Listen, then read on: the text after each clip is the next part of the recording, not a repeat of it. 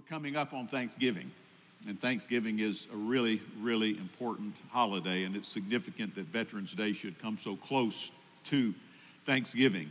So we're going to continue talking about Thanksgiving today. Our series is called Thrive, Rejoice, Pray, and Give Thanks. So we're going to we talked about rejoice last Sunday. We're going to be talking about pray today, but thrive means to grow or to develop well, vigorously, to flourish, to prosper, to burst forth, to bloom.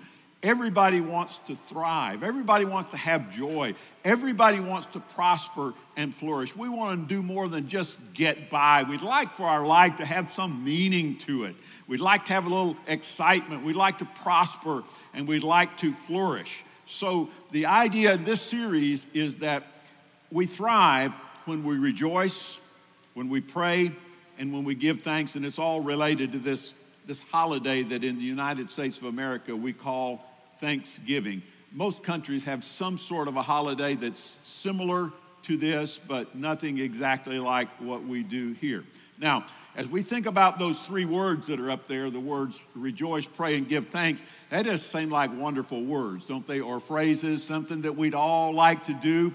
The real problem that we have is that in the text that we're using, there's another word that's attached to each one of those words. It's called an adverb that modifies those. And so the heart of this series focuses on these three short verses of Scripture that Paul wrote to the church at Thessalonica.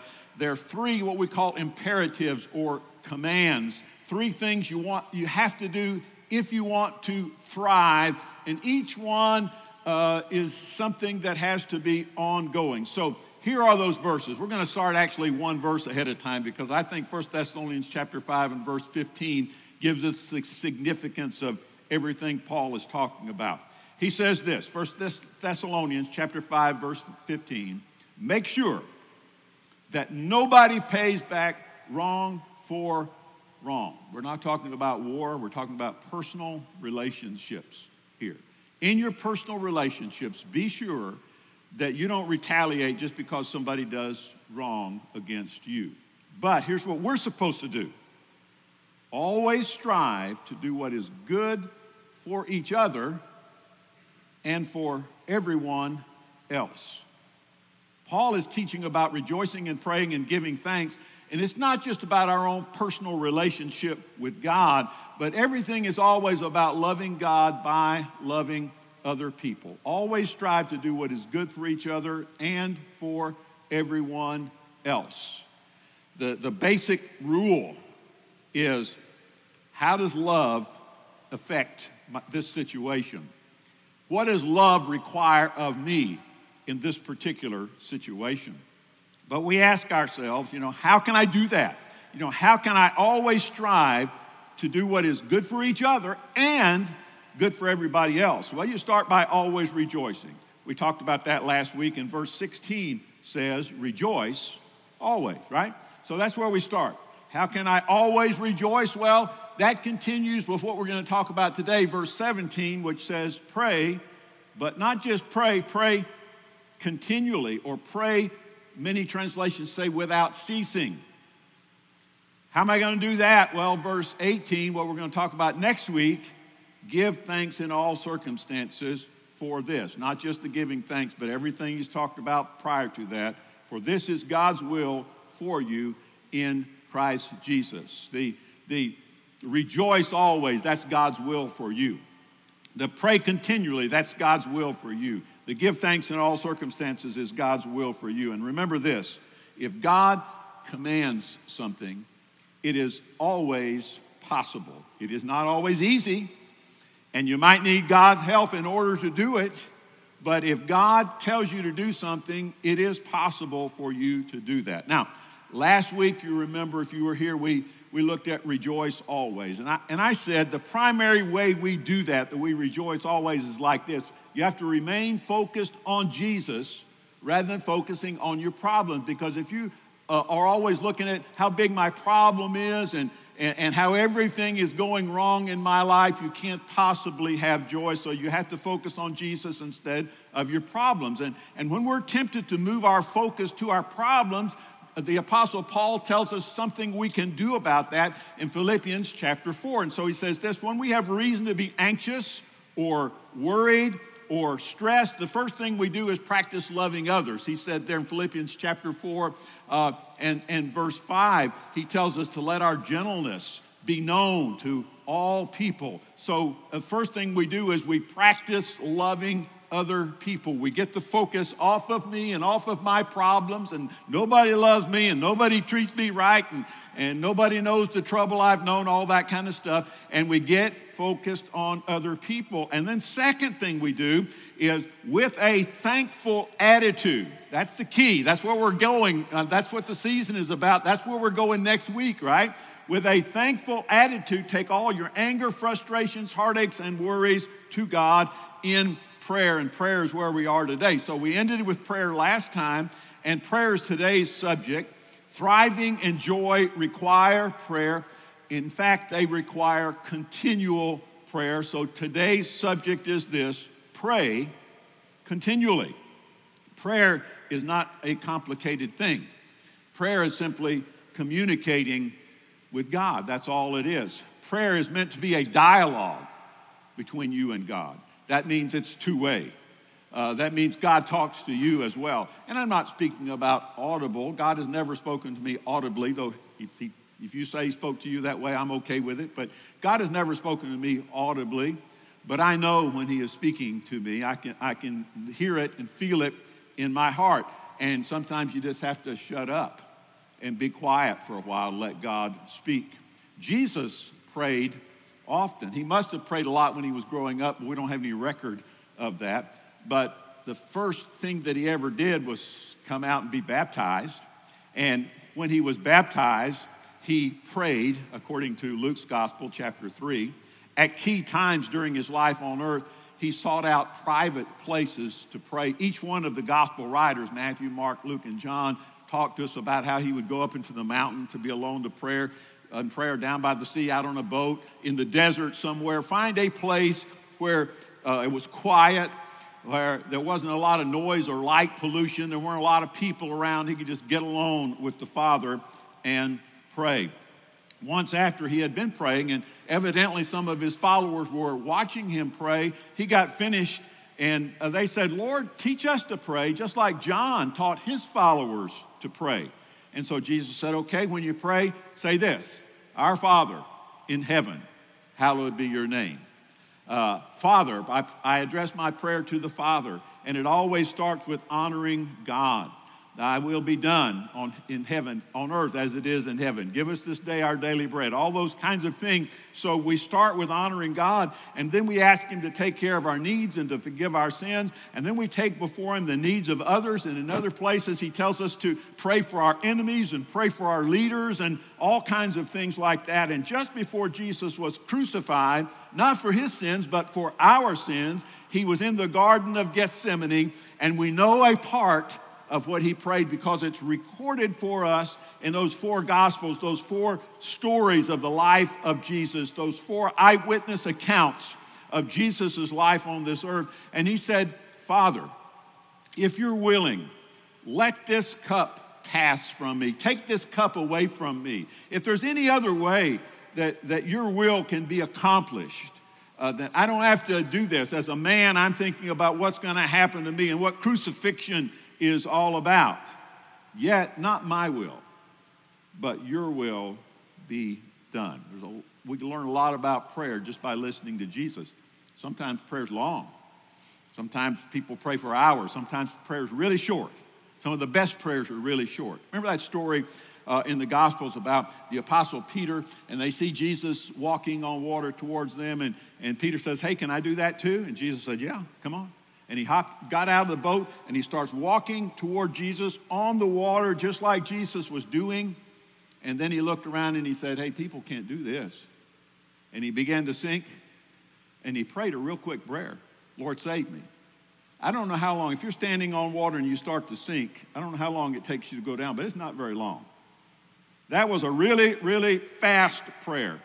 Sometime before his head went under the water, maybe he never got that far, he cried out, Lord, save me. That was a prayer. That was an earnest prayer. That was a prayer that came from the very heart, straight to God himself. And that was as much a prayer as any other prayer is. Most everybody in this room probably believes that prayer is important. And most of you probably pray sometimes, a lot of times, forget about it sometimes, but most of you believe that prayer is important. But here's the question, pray continually.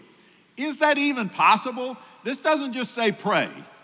This doesn't just say, when you have some time, get by yourself with God and pray. It doesn't say when you get in trouble, cry out to God and ask God to save you. It says pray continually. Is it possible to pray continually?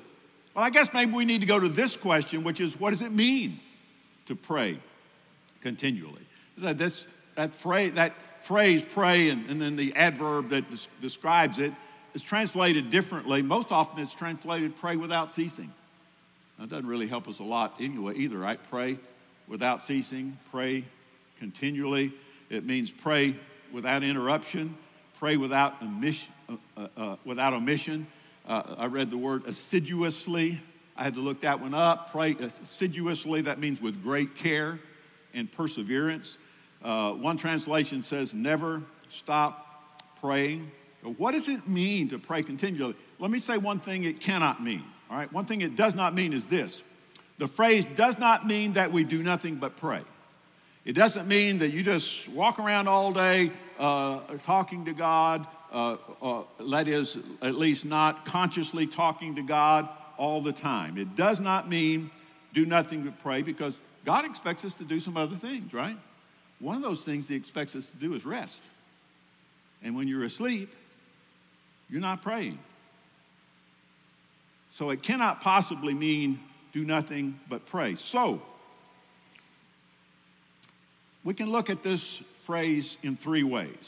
I'll just give you these quickly. 3 ways to look at pray continually. The first one is this. First, pray continually emphasizes that prayer is more than an activity. It's a relationship.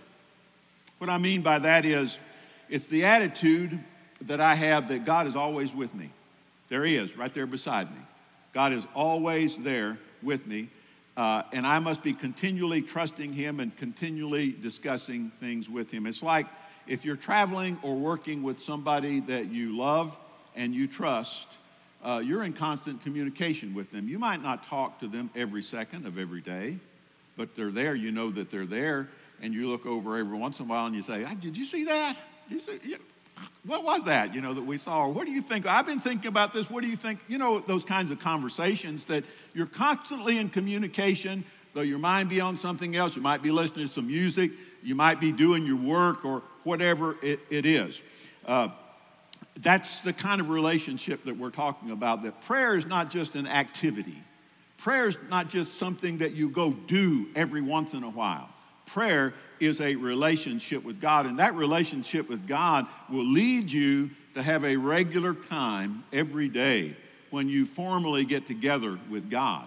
But it will also cause you just to talk to God. Well, things will come up and you just talk to God about that particular thing. So first, pray continually emphasizes that prayer is more than an activity. Here's the second thing. Pray continually means praying repeatedly and often. The Apostle Paul uses that adverb, continually. It's translated other ways in other places. But in Romans chapter 1, he's talking to the Romans, and he said, God is my witness how constantly I remember you. That's that same word.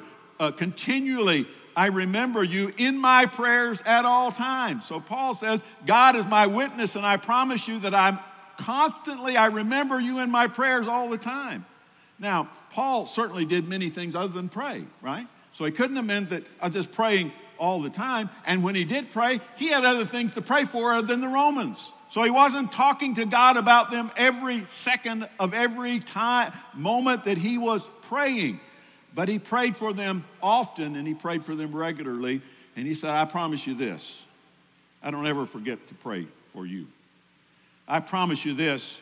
You're always on my mind and in my heart when I'm talking to God. He prayed often and he prayed regularly. He prayed it repeatedly for them and often, and he never stopped praying for them. So that's the second thing that is meant by pray continually. And here's a third thing, one more thing.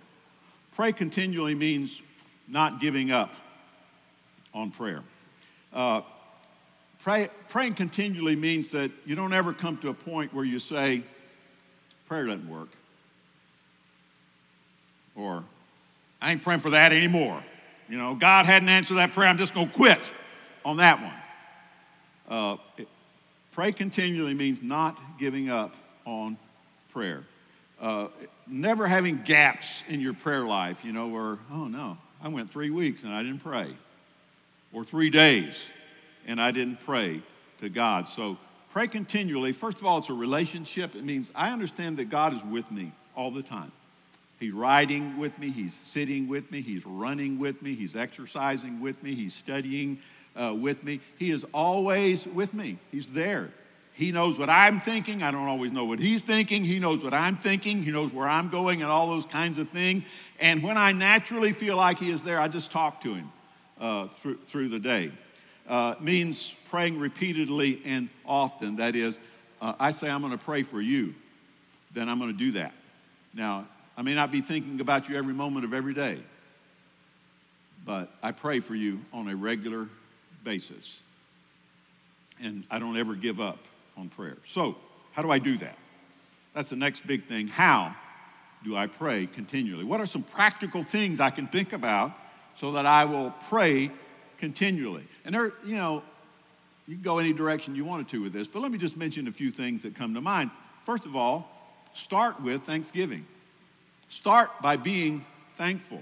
That's where we're going to finish next week. Begin and end each day thanking God for all the good things in your life and for his continued presence, even if you don't feel like it. You know, sometimes I don't feel very thankful. I wish I was thankful, but sometimes I just don't feel very thankful. Sometimes I can just see all the bad stuff in my life. I had to put a new roof on my house this week. That costs a lot of money. I hate spending money. I hate spending money. And so I wasn't real happy. I haven't paid for it yet, by the way. The bill will come in this week. But I wasn't real happy about that. I just kind of get tensed up. You know, when I have to spend money. And then I had the $1,100 repair on my car this week. And I was starting to, the angst level was just going up. And I thought, I hate spending that money, but guess what? For one of the few times in my life, I can actually afford it. I actually have the money to pay it. And I'd rather keep that money in the bank, but wow, I can actually afford to do this. Thank you, Lord. Because if you provided for me today, you're going to provide for me tomorrow and the next day and the next day and the next day as I serve you. As I give to you, as I pray to you, as I serve you, you're going to keep taking care of me. And so instead of saying, oh man, I wish I had that money for later, okay, I had to spend it today. But God gave that to me. So Thanksgiving, even if you don't feel like it, you're driving down the road. I'm driving down the road in my 13-year-old truck with 234,000 miles on it. Every once in a while I have to think, man, this thing runs good. Wow. Thank you, Jesus, that this car, it's running down the road, and I'm just blessed to have this thing. Start with thanksgiving. Here's the second thing. Make God your default. That is your pre-selected option for conversation, wisdom, and help. Your go-to person. Make God that default, that thing you just go to without thinking about it. And the way that happens is you practice it, by the way. But when you are wronged, go to God and pray for the person who wronged you. That's what he says. When something good happens, go to God and thank him for it. When something bad happens, go to God and seek his help for it. When you're challenged, ask God for wisdom. When you're weak, ask God for strength. And when you're having trouble with something, then get somewhere and talk to God about it. Talking to Ron Altman, is unable to be in the services this morning, but he and I were talking about how he likes to pray when he's walking. He walks every morning.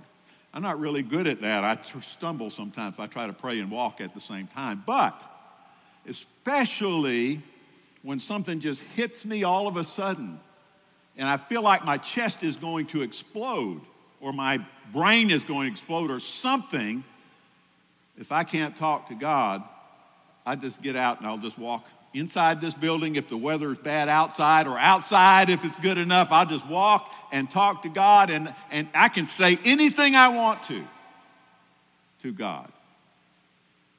And I do. That leads me to another thing. Be real with God. God already knows what you're thinking. There's no reason to hold back.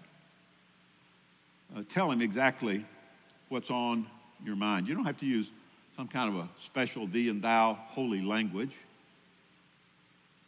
Talk to God and tell him what's on your mind. Be real. And there's just a few practical things beginning with this. Tell God about your day.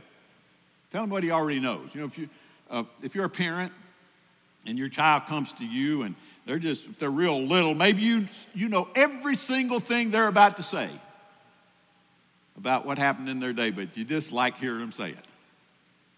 That's what God wants us to do.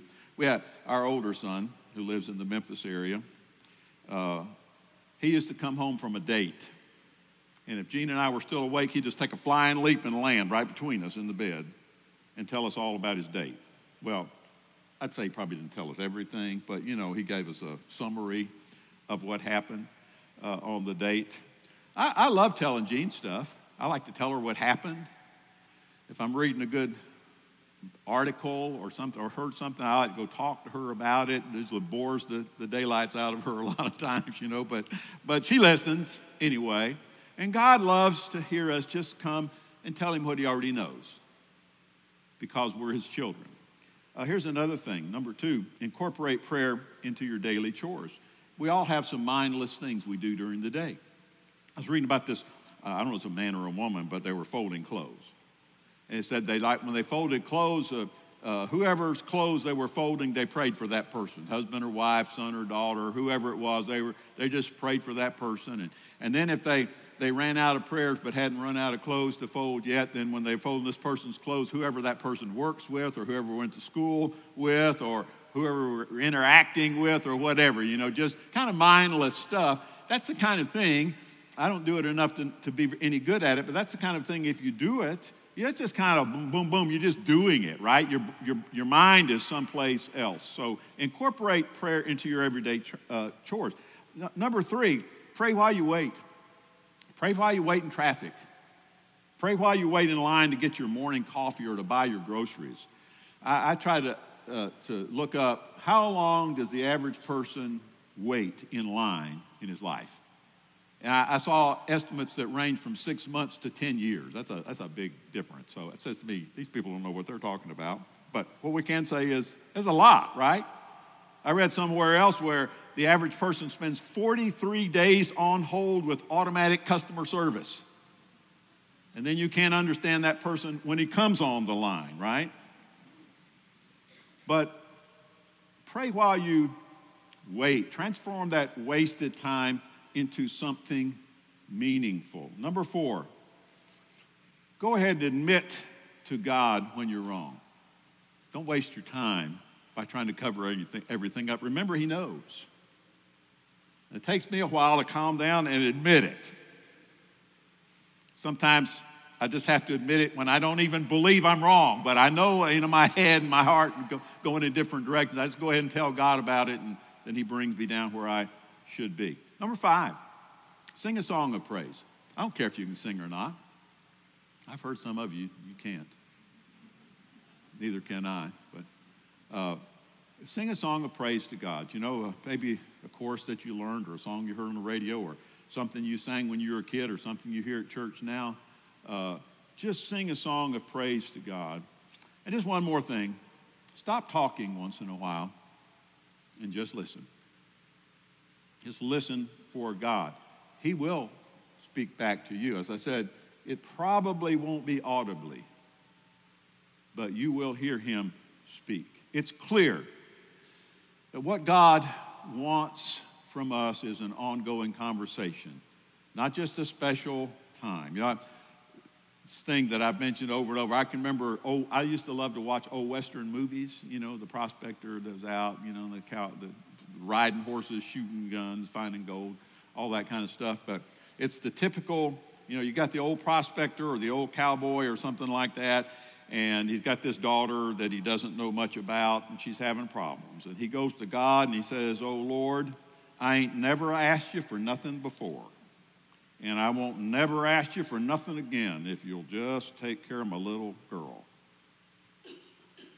Well, that's, you know, I'm going to cry.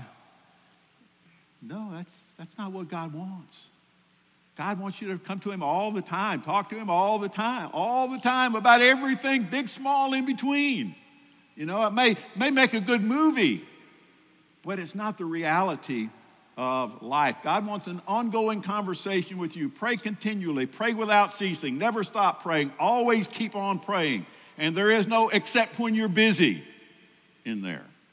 It's always, always, always continually. We go through life in such a hurry and so overwhelmed by our problems that we think we don't have time to pray, right?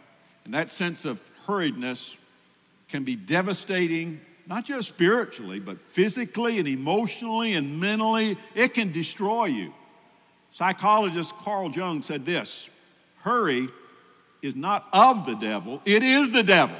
Now, you know, we may disagree with something there, but you understand what he's talking about. Hurry is not of the devil, it is the devil. When you pray, you are focused to slow down. When you pray, you shift the focus of your thoughts from yourself to God. When you pray, you stop thinking about how impossible everything is for you, and you start thinking about how possible it is with God, and that doesn't happen instantaneously. It's an ongoing conversation. When you pray, you stop thinking about how weak you are, and you start thinking about how powerful God is. So, pray even when you don't feel like it. That's the discipline of prayer. Pray even when you don't want to. I don't know where I first heard this saying, but I've heard it a lot. Pray hardest when it's hardest to pray. Now, sometimes I don't feel like praying. And when I go to God, I'll say, I don't feel like praying. But I know it's the right thing to do, and I know that you're there, so I'm going to talk to you. And you know what happens? I start to feel like praying. You know, I start to feel like I'm communicating with God. I don't always feel like doing the right things. If you read the prayers of Job and David in the Old Testament, you'll find prayers of despair. You'll find prayers of anger.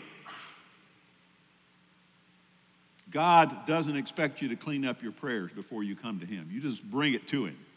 Even Jesus prayed, "My Father, if it's possible, may this cup be taken away from me. Nevertheless, or yet not as I will, but as you will." God already knows your heart. So we can pray, "Father, I'm scared. Father, I'm lonely. Father, I'm weak. Father, I just quit. Lord, save me." You know, and you can say all that to God. It's okay. But try to discipline yourself, whether you believe it or not, to say, "Nevertheless, not as I will, but as you will." Because that's the best. There are times when it's not easy to pray, but if you put aside your feelings and pray anyway, you're going to get stronger, and your relationship with God's going to get better. If you want to be spiritually healthy, discipline yourself to pray. Be persistent. Don't quit. Don't just pray sometimes. Don't just pray when times are really good. Don't just pray when times are really bad, but pray continually in the way that we've talked about. Pray constantly. Never stop praying. Always be aware of God's presence. Communicate with him. Ask God to give you the grace and the wisdom to see things as he sees them, and to rejoice in all circumstances, and begin with Thanksgiving, which is where we're going to be next week. I'm going to do something a little different today. I'm going to stay up here. I'm going to pray with you while our musicians come back up, because we have our Operation Christmas Child boxes here. But would you bow your heads with me right now for just a minute? Father in heaven, help us to pray when we don't feel like it. Help us to realize that you're with us when we don't feel your presence. Help us to know that we need to do the right thing regardless of what's going on in our lives. Help us to realize that you truly are always in control. I thank you in Jesus' name. Amen. Would you stand?